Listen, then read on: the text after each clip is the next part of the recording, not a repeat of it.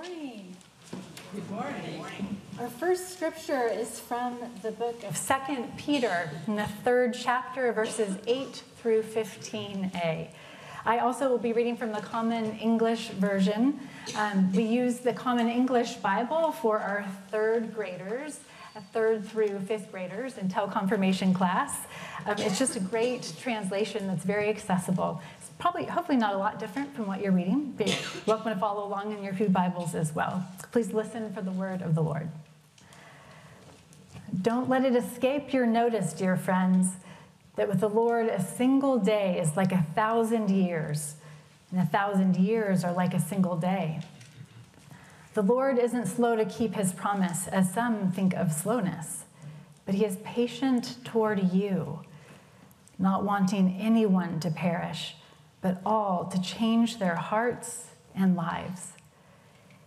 But the day of the Lord will come like a thief, and on that day the heavens will pass away with a dreadful noise, and the elements will be consumed by fire, and the earth and all the works done on it will be exposed.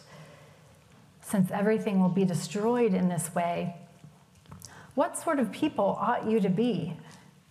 You must live holy and godly lives, waiting for and hastening the coming day of God. And because of that day, the heavens will be destroyed by fire, and the elements will melt away in flames. But according to his promise, we are waiting for a new heaven and a new earth, where righteousness is at home. Therefore, dear friends, while you are waiting for these things to happen, make every effort to be found by him in peace, pure and faultless. Consider the patience of our Lord to be salvation, just as our dear friend and brother Paul wrote to you, according to the wisdom given to him. This is the word of the Lord. Thanks be to God. Please join me in prayer. O holy and gracious God, on this, the second Sunday of Advent, we come waiting for the Christ child. Help us, O God. Help us to get ready. Help us to get ready in our homes, in our lives, in our whole community and world. Now I pray that through the gift of your grace, you will pour through me the gift of preaching, that my words will become your word for us this day, your life-giving word. I pray in the name of Jesus, your Son. Amen. Okay, Sunnyside, we're almost there. The sermon and scripture comes halfway through the service. So if you take a big breath in, you can smell it, right? Christmas brunch is coming. Can you tell I like food just a little bit? I love to gather around the table. Yes, I love it. Amen. I love the communion table. I love the fellowship hall tables. I love tables near and far. I love getting together around the table. But today I recognize for a Christmas brunch with more than 100 people who gather, it takes many, many months and many people and much work and strategy to get ready for a day like this. There's finding the right date. There's finding the right chairperson. There's finding the right subcommittees. There's finding the right decorations. Someone who can oversee the sign-up genius. Someone who can help with crafts and the kids. Hosting a brunch for Sunnyside is no small feat. In the same way, this weekend, we celebrated Jubilee Christmas yesterday. Another way that we celebrate Advent, coming together with many volunteers from First Presbyterian and Sunnyside Presbyterian, coordinating with St. Vincent de Paul to gather just the right gifts, to make just the right deliveries on the right day to the person who can receive them in a hidden bag or box so that no Christmas presents are accidentally revealed. It is no small effort when we gather. Whether we come around the table, whether we work in the community, it is a practice that requires preparation. It requires planning, It requires waiting. Truth be told, I'm not a big fan of waiting. And really, does anyone like to wait? I'd like to meet you because I don't know you yet. Who really wants to wait for things to come to fruition? If I look back on some of my earliest memories, I think about the Christmas tree. And if I'm honest, it was like torture having those presents come out early, seeing the boxes. There were more than one present I broke by my sheer volition of shaking, trying to figure out what was in the box. Waiting is not my favorite thing. That is how we meet our disciples in 2 Peter today. They were waiting. They'd been told that Christ was coming back. They'd been told Christ was coming soon, and so it was time for them to be ready. Every day they needed to prepare because Christ would soon be back. And so they did it. They followed up on this. They prepared themselves. They acted ready for Christ's return. And a year went by, and then a couple years went by, and a few decades went by, and that's when this letter was written. Because the neighboring communities started to say, what is it with this group of people who are Christ followers? They keep saying Christ is coming back, but we haven't seen any Christ yet. So they mocked the disciples. They questioned their belief. Nobody really likes to wait, do they? The disciples found themselves in a little bit of a precarious situation. We don't know when. We don't know how, but we know that Christ will come again. It is a long time to wait. But friends, it is a wait worth it in the end. It is a wait that tells us there is a time when righteousness will come to dwell on all the earth, when there is a new heaven, when there is a new earth.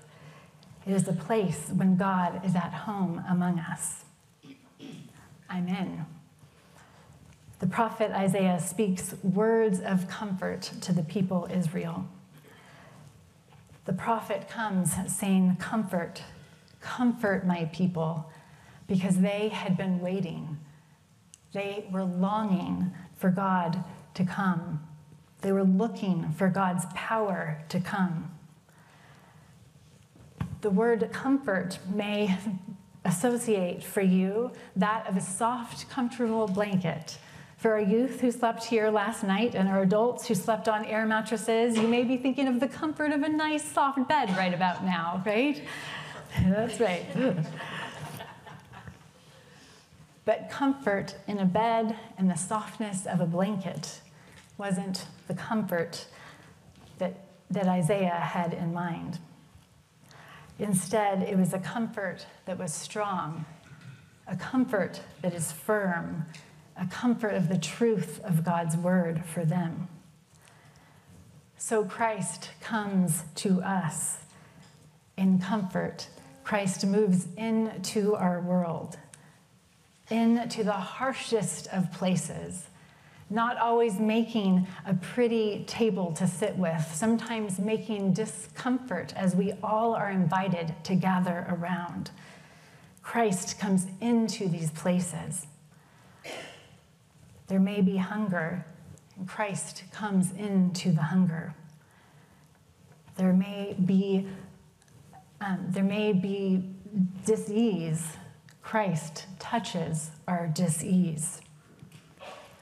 Christ comes into our world, into the mess that we've made, to show us the way, to be the way. We need God's presence. We need God to make all things right, and even in the middle of it, in the middle of us, Christ is the one who comes to us in our sin. Christ is the one who brings us deliverance in our lives and makes us a new creation. So today, even while we are waiting, we are invited to come, prepare, allow Christ to move into our life. Today, on the second Sunday of Advent, we often preach with the lectionary, along with the 2 Peter text, the story of John the Baptist. A story of John calling people from the wilderness, a call to repentance, a call to turn to God. Eugene Peterson translates the New Testament. He was a pastor who knew the Greek language very well, and he decided to translate the Old and New Testament into a modern day translation that's easy to read. Here are the last verses of 2 Peter 3 from Eugene Peterson's translation of the Message. Since everything here today might be gone tomorrow, do you see how essential it is to live a holy life? The galaxies will burn up and the elements melt down that day, but we will hardly notice. We'll be looking the other way, ready for the promised new heavens and the promised new earth, all landscaped with righteousness. This is what you have to look forward to. Eugene Peterson says the galaxies will burn up, the elements will melt down.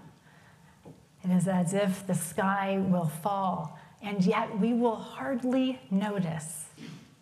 How can that be? Because we are invited, turn to God. Turn to God. And we will see the joy of a new heaven and a new earth, and God with us. All of this because God shows us patient love.